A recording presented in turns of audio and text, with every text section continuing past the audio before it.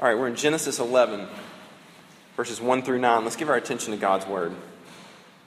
It says, "Now the whole earth had one language and the same words. And as people migrated from the east, they found a plain in the land of Shinar and settled there. And they said to one another, 'Come, let us make bricks and burn them thoroughly.' And they had brick for stone and bitumen for mortar.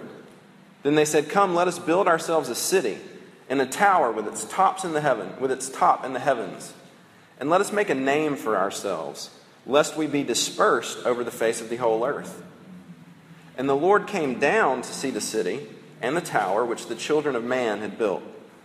And the Lord said, 'Behold, they are one people, and they have all one language. And this is only the beginning of what they will do. And nothing that they propose to do will now be impossible for them. Come, let us go down, and there confuse their language, so that they may not understand one another's speech.'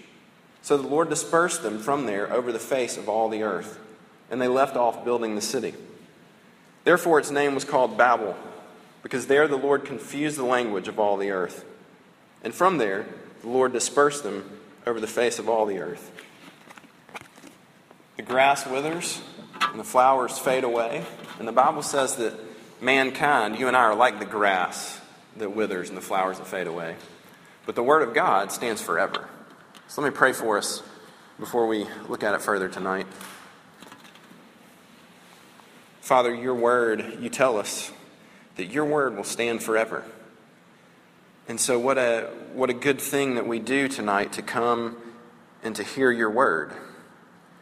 But Father, we have to admit that to hear your Word, we're going to need for you to work, for you to intervene, to open our ears so that we might hear and our eyes that we might see. So Father, would you be gracious? We trust that you will. We know that your word goes out and it accomplishes its purposes, and so we pray that that would happen tonight, that it would soften our hearts. And we ask it in Jesus' name. Amen.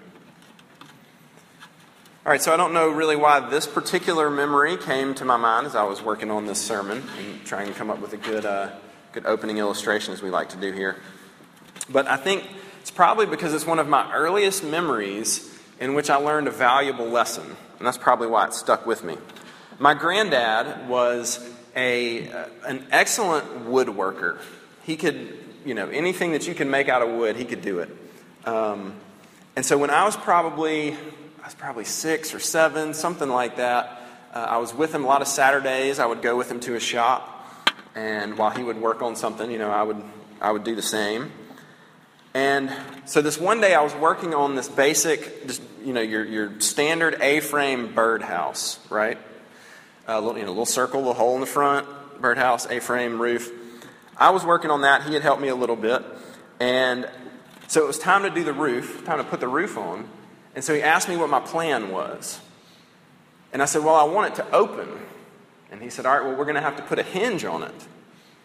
And so I, being, of course, like 6 or 7 and knowing pretty much most everything, I was aware of the concept how you could nail 2 boards together, right? If you just use one nail and you nail 2 boards together, that it'll swivel right around the nail, that those 2 boards will move, right? If you don't nail it, in any other place. And so I said, no, we don't need a hinge. It'll work. We can just nail it.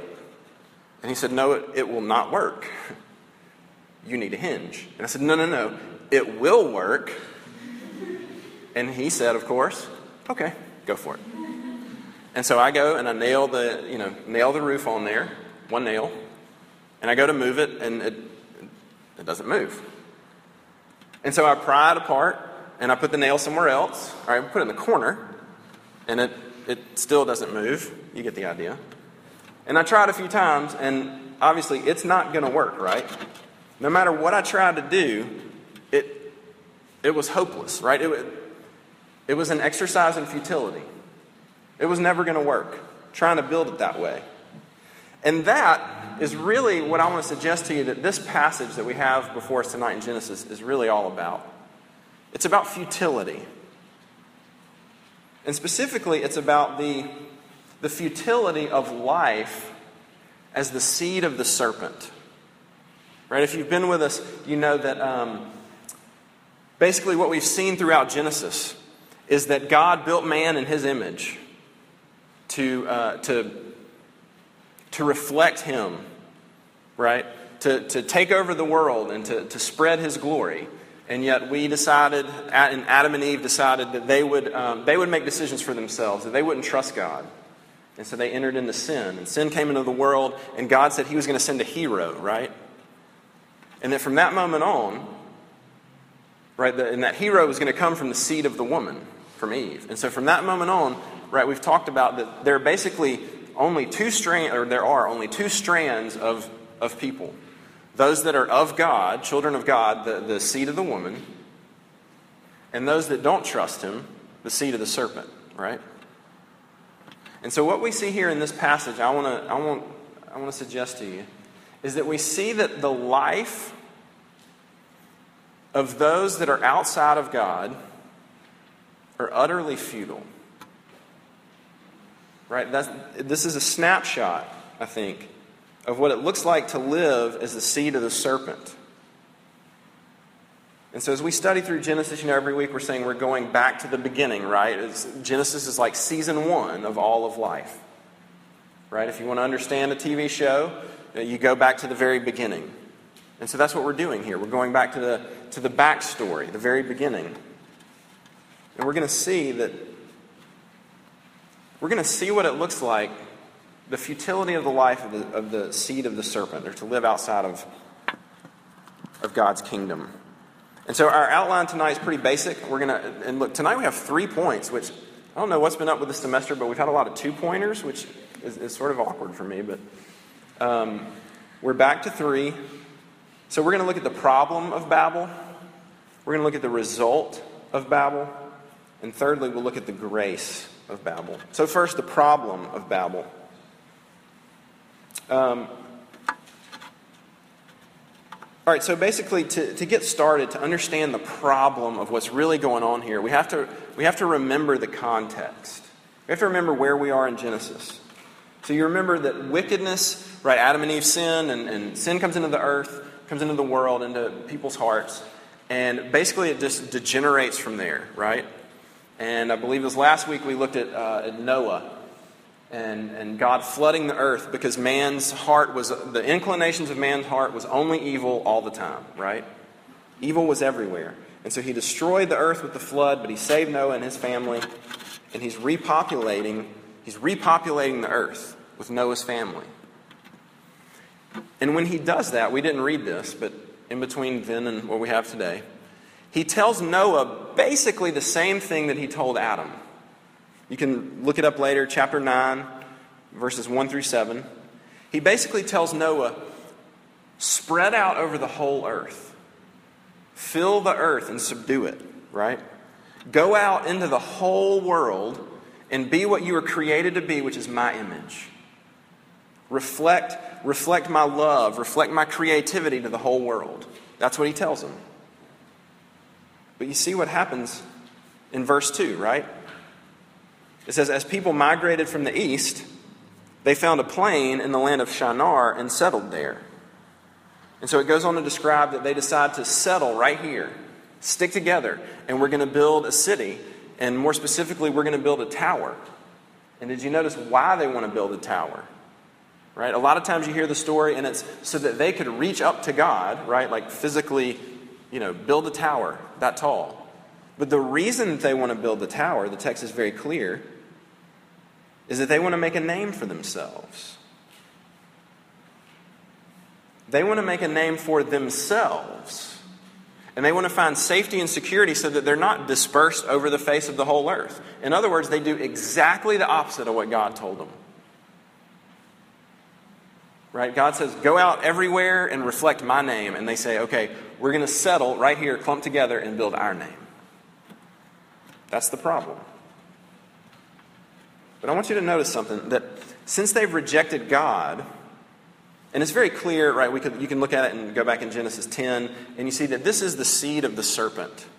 Right? This is Nimrod, no kidding, look it up, it's really his name. This is Nimrod's lineage. It says he was, his kingdom of Babel started, and then it tells the story of Babel.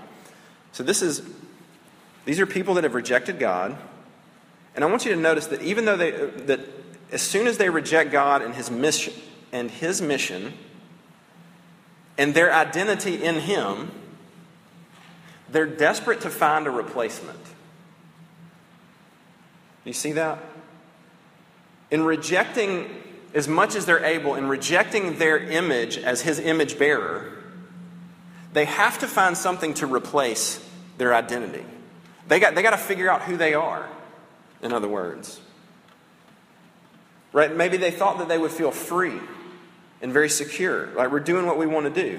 But it's actually the opposite. They're afraid. They're afraid of being scattered. And so they got to find something to settle down and put their roots around and find some sort of base layer, right? We got to figure out who we are. We got to make a name for ourselves so that we're okay. And so they decide they're going to do it in this tower, in this city. Basically, they look around and they say, look, we've got to find some way that we matter. And the way we're going to do that is this tower. People are going to see that and they're going to know, like, oh, these are the Babylonians or whatever, Babylonites. You're one of the Babylonites. You made the tower. That's how they're going to make a name for themselves. Now, look, this story is thousands of years old, but it certainly doesn't take too long to see how this probably should resonate with us at least a little bit, right? I think we talk about this a lot at RUF, but the same is true for us. That you and I are all desperate. You and I are all desperate to matter. We all want to find, it's just part of being human, right? We all want to find some way in which we have value, that we matter, that we're important, significant, right? And we all go about doing that in some form or fashion. It's not a question of if, but how. We all want to be somebody. We all want to try to make a name for ourselves. And that's where all this fear and anxiety and insecurity comes from, right, in our lives. Just like with these people. They're terrified. So I want you to think about, when do you feel insecure? When do you feel the most insecure? Maybe it's when you come to RUF. Maybe it's when you're in a particular social setting. Maybe it's when you're getting your grades back. And fill in the blank. Maybe it's when you stand in front of the mirror and look at yourself. When is it that you feel insecure? Because I want you to think about when that is. I want you to think about why that is. Why do you feel insecure? Why do I feel insecure?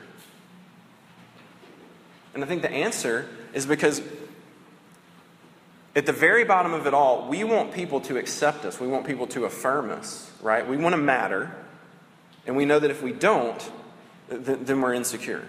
Or if we're not sure if we do, then we're insecure. So we try to get rid of that fear and insecurity by trying to make a name for ourselves somehow, right? We'll do anything to get rid of that fear and that insecurity. And so the way we do that is say, all right, we got to figure out who we are. We got to be special, so let's figure it out.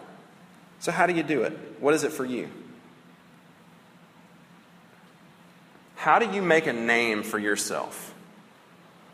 Is it, I hate to say, I feel like I say this every week, but is it by your grades? Is it by your looks, your athletic ability, your money, your personality, how cool you are, how good you are, right? Is it how much Bible you know? How much theology you know? What is it for you? How are you building your name at the end of the day? Some of you know that I ask this question with some frequency in one-on-ones. This is a good diagnostic. It's not 100%, but what guy or girl are you? And by that I mean, right, nobody wants to be that guy, so which guy are you, right? You got to figure that out. So by that I mean, which, like usually I say something like, your friends would say, you're the what guy, right? You're the responsible guy. You're the funny guy. How would you fill in that blank? Because that might be a good tip-off as to where you're building your name, or at least one place you're looking to build your identity. Another way that you can begin to get at the things in your life where you're building your name. How do you console yourself? When things go wrong, right?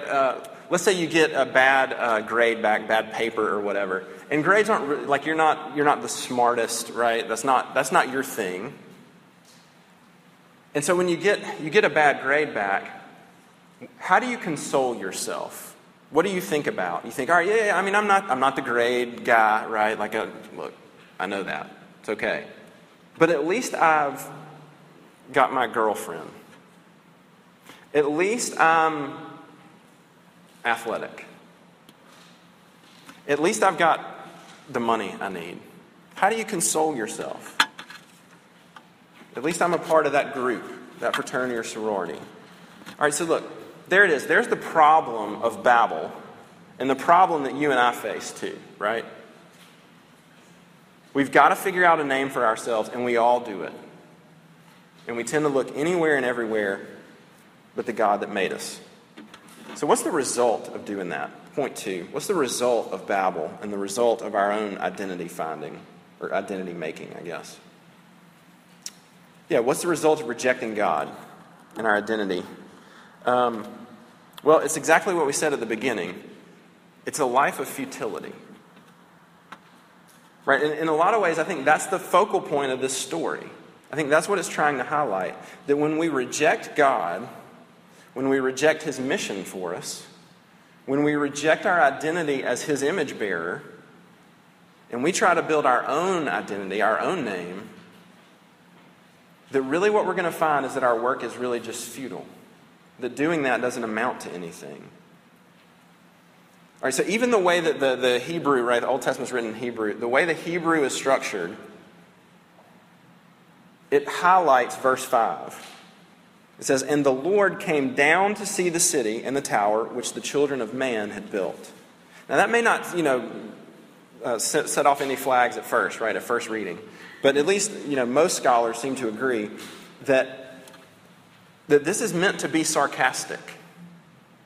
So think about this, right? What are these people trying to do? They're trying to build a tower, right? We built a tower with its top in the heavens. And so God says, all right, so now let's go down and look at this.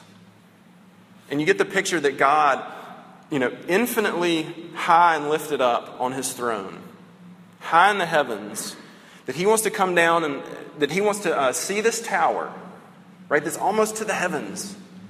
And it's basically the picture of Him having to get down and come bend way over and look. And so you kind of get the picture that it's like, oh, look at your little tower. Tops in the heavens, that is precious, right? That's not what it said, right? Not crediting those words and that kind of sarcasm to God. But I think that is somewhat the flavor, actually. It's actually meant to be sarcastic. This was the best thing that they could do. They put every minute they had, every drop of sweat, everything in their whole life went into this tower. It was amazing. It was way better than, the tower in other cities. And God basically has to come along and stoop way down and look at it and say oh yeah, look at that. So tall. Right? I think you get the idea. That their very best efforts were a joke. Right? If they're trying to, in relation to the eternal, right? In relation to the majesty of God, their best efforts are embarrassing. It's a joke. They're trying to be special. They're trying to matter in an eternal sense. And this is the result, right? It doesn't even move the needle. I got a couple of illustrations. I'm going to go with this one. Maybe we'll do both, but a couple of you might have heard this before. But so my senior year, maybe no, that's not true. The year after I graduated from college, so a little bit ago, I came to Texas, not to this school, not to this fair university, to visit a good friend of mine who was working on a campus. And it was a football weekend, and so we were going to go to the football game, and we went to the tailgate that they were having. And so I go to the tailgate with my friend, and I paid $3, and I got a George Foreman grilled burger, and a little bag of chips, and like a solo cup of Coke. And so I'm standing there, having my snack. And so this guy comes up to us, who's kind of hosting the tailgate, and he says, so he's friends with my friend, and he comes up and he's like, "Hey, it's a pretty cool tailgate, huh?" And I said, "Thanks for having us. We appreciate it." I was very careful in my words. I didn't say, "Yes, it's a great tailgate." I said, "Thanks for having us." And so we chatted for a minute, and he walked off, and my friend said, "Thanks for not going into too much depth on that." Because look, here's the deal. I and my friend, right, that I was there with, we went to Ole Miss. And now look, this is why this may not be a good illustration, because this is not Ole Miss and you don't know what it's like. Google it, right? The social scene at Ole Miss on game day is second to none in the country, okay? It's called the Grove. People tailgate. You've got like 75,000 people that tailgate, right? Even during the game, there are oftentimes more people outside the stadium at the tailgate. It's in a beautiful setting. Everybody's tent is like, look, you get the best food there is. People work hard. They bring amazing food. It is not uncommon to see tents with chandeliers hanging in them, direct TV hookups so you can watch the game because they'd rather stay at the party than go to the game. Everybody's dressed up and everything is free. You just get to walk around and have the best food and talk to people, and it's unbelievable. And so here I am at this Texas school, and he says, it's true, it's a Texas school. There are other schools that start with Te. And so I'm at this school, and I get a burger, some chips. I paid $3 for it, right? And he's like, "Pretty good tailgate, huh?" And it was like I wanted to be able to take him and say, like, "Look, you have no idea, right? You don't even know how far off the mark you are, right? Like, this is it fine? Yeah, it's fine. But if you're talking about great tailgate, this doesn't even sniff it, right?" This is a terrible illustration, maybe, but all right, that was a good one. All right, good. Yes. Trying to make a name for myself here. Look, so you get the idea, right? You get the idea. That's just a little taste of what God's saying here. Look, this is your very best effort, and it doesn't even scratch the surface. Right? This is your tower, and I got to come down just to even see it. So what does that mean for us? Well, I think it should help give us some perspective on our attempts, right, as we try to define our own identities apart from God. I think it should help us to see that our very best efforts are ridiculous in relation to the eternal God, in relation to His holiness and His majesty. It should begin to give us some humility. It should show us that our efforts to make a name for ourselves that are going to resonate for all eternity, quite frankly, are a joke. That it's an embarrassment. It means that there are no big shots in the kingdom of God. It means that you and I are not that big a deal in and of ourselves, right? To think that we can take our grades or our money or the number of friends we have or how cool we are or how anything that we are, that we can take those things and sort of cobble them together and go to God and say, "Look, here's what I've got." And for it to be enough, to matter in an ultimate sense, is really a joke. It begins to show us what it looks like and show us how futile it is. That even our very best efforts don't move the needle at all. And so in the end, Right, so that's actually why they thought they were doing a good job making a name for themselves. But even when we think that it's working for us, right, we have to have some reflection to see it's really a waste. But we see even more in this story, right? There's more result. Because God comes down and then he confuses their language.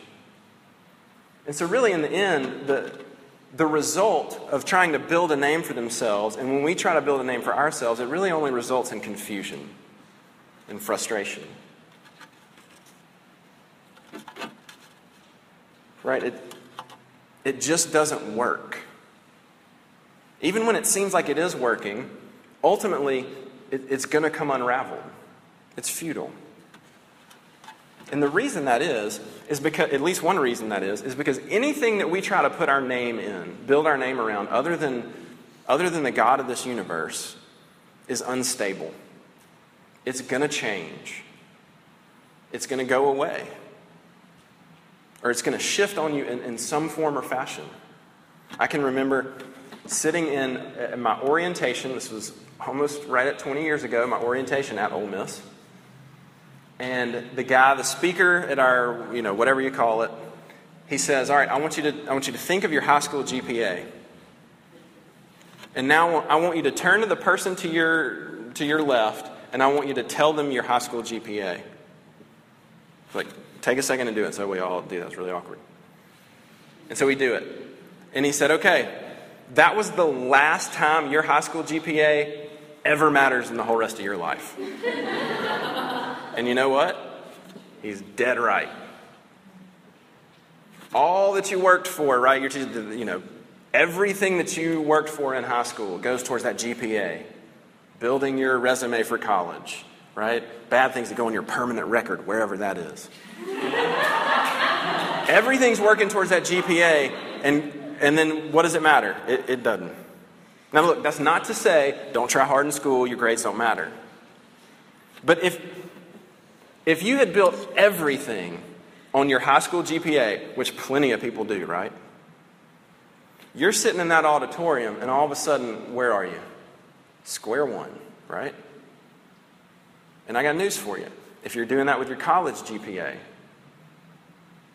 same thing's true. Again, study hard, make good grades. That's not what I'm saying. But if you build your identity on it in an eternal sense, it's not going to matter ultimately, right? It can't support the weight of your identity. Does that make sense? Because I'm going to be honest, my college GPA does not matter now. Because I went to seminary, and your seminary GPA really doesn't matter. So we're going to, they're unstable. One day you're in the in crowd and you feel good, right? That's who you are. You're the popular guy. And then your friend group switches. Your grades go up and down. One day you're dating that person and life is good. And that's who you are. And then they break up with you. And your identity is crumbled. Yeah, it's nothing. In the end, it's nothing but confusion and frustration. 8 weeks you've been wondering when I was going to take a sip of that. All right, so thirdly and finally, let's look at the grace at Babel. Because it may not seem like there's much grace here, but I believe that there is. And actually, strangely enough, it's what we just talked about, that God comes down. Right, last week in the flood, we talked about how God brings judgment. And yet, we actually saw that there's a lot of grace sort of weaved through, actually by virtue of the very fact that judgment comes. And here, in a lot of ways, it's the same thing. So God comes down and he confuses their language, right? He gives them all different languages so that they all of a sudden don't know what they're talking about and they can't work together, right? The confusion that we just talked about. And so they're forced to disperse, right? They're forced to spread out. It's actually, you see that God's judgment on them is actually causing what he intended the whole time. He told them, spread out, subdue the whole earth. And they don't do it. He's like, all right, I'm going to force you to do this. So what does that mean for us? How do we see grace in that? Well, sometimes God frustrates our efforts at chasing our dreams, at building a name for ourselves, because he loves us, because he's gracious. I listened to a campus minister friend of mine that was preaching on this, and he actually told his group, he said, I'm actively praying for some of you to make a B and not an A. He said, I'm actually actively praying for some of you to gain weight. Don't want to lose it. He said, I'm just going to be very honest. I am actually asking God for some of those things for you. And the reason I'm doing that is because you're trying to build your life around that thing, and it will not support it. And so he's doing nothing more than what you see here in this passage, asking for God's grace to come and enter the situation. Because sometimes God's grace comes, and it looks like that. Right? Sometimes the best thing God can do for us is to not give us what we want, but rather change what it is that we want. Does that make sense? Right? We want God to give us A's or dollars or a husband or wife or whatever, but what we're really looking for in those things is it's only what we can find in God, in His definition of us. Right? You may be familiar with G.K. Chesterton's quote that is something along the lines of, every man that has ever knocked on the door of a brothel ultimately was looking for Jesus. Right? You see the point? That guy's going there for what? Some sort of illicit sexual activity. But fundamentally, what's really at the heart of that is his need for Jesus. And the same's true for us, and whatever it is for us, right? And so sometimes God does destroy our dreams. Sometimes you do gain 10 pounds, and you don't have the body that you have to have. So that it breaks you, and you begin to see that actually you don't have anything. And it forces you to turn to God and see what He offers you. Because He offers you a love and an acceptance and an identity that doesn't vary with the number on the scale.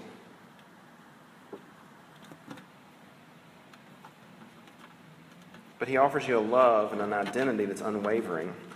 All right, let's wind it up with this. How does that happen? How does it play out? Well, we see that God disperses these people across the earth like He intended, but that's not the end of the story, right? At least biblically, across the whole scope of Scripture. In Zephaniah 3:9, God says this, "For at that time I will change the speech of the peoples to a pure speech, that all of them may call upon the name of the Lord and serve Him with one accord. From beyond the rivers of Cush, my worshipers, the daughter of my dispersed ones, shall bring my offering." And then in the New Testament, in Acts, in chapter 2, right, you see something amazing happen. After Jesus is crucified, after He raises from the dead, after He ascends to heaven, right, His followers are gathered in Jerusalem, and the Holy Spirit comes. And when the Holy Spirit shows up, right, Peter starts to preach a sermon. And there are people from every nation under heaven that are gathered there, whereas Acts 2:4-8. And they were filled with the Holy Spirit and began to speak in other tongues as the Spirit gave them utterance. We don't have time to read it, but you can look it up. Acts 2:4-8. But basically what happens is God sends His Holy Spirit to, in a sense, undo that judgment and work the opposite way. So that now people that did speak different languages are now hearing the same language. And what are they hearing? They're hearing the good news of Jesus Christ. They're hearing the good news that Peter had for them, that even though they were sinners that crucified God Himself, that there is grace and mercy to be found in Him. That they could turn to God, they could turn to Jesus, and they could find forgiveness and love and acceptance. And that's the same good news that's offered to me and you. It's the same good. It's the good news that offers us an identity, what Paul says over and over, which is in Christ. That you can find your identity, you can make your name for your name for yourself can be His name. You can find your identity wrapped up in Him. I've actually had a couple of friends that have told me similar stories. One of them, quite seriously, and listen, I don't mean this, there's a sense in which you could take this as humorous, and maybe it is slightly, but so don't take it that way, because it's actually quite serious. But a friend of mine told me that he grew up, that for the first several years of his life that he can remember, he honestly thought that his name was Dammit, because of the way his parents talked to him. Because they would say things like, "Come here, Dammit." And "Dammit, what did you do?" And he said, "I honestly thought," it was actually a far more offensive word. He said, "I actually thought my name was Dammit." So maybe you could resonate with that a little bit. Hopefully not with your family, but maybe you feel like the name that you've built for yourself really doesn't amount, like if you're honest with yourself, it doesn't amount to much more than something like failure or disappointment or loser or freak or whatever it is. And I want you to hear that if you feel that way, if you feel like, yeah, my name, that's what I've amassed for myself. That's my identity. That's who I am, if I'm honest. I want you to hear that this good news is for you. That your identity, that you can have a new name. That Jesus offers you his identity. Not one that's kind of good, not one that's really great. His identity. Let me end with this. Gosh, we've gone way too long. Let me end with this last verse from Revelation, singular. Revelation 22:4, last book of the Bible. This is talking about believers finally getting to see God in heaven. Listen to what he says. They will see his face, and his name will be on their foreheads. Right? God offers you his name to stamp it on you so that that's your identity. And if that is your identity, that's one that does not change ever. It doesn't change with your grades or with your friend group or with the job that you have or don't have. It's utterly stable. It doesn't go anywhere, and it's absolutely free for you to take. That's an invitation. Let me pray for us. Father, thank you for that fact. Thank you for the truth that you give us a new identity, and you do it for free. Forgive us for the ways that we build our own name. Lord Jesus, would you give us the grace to see that? And when we don't see that, would you somehow force us to see it? So that we might see you in your grace and mercy. And we ask it in Jesus' name. Amen.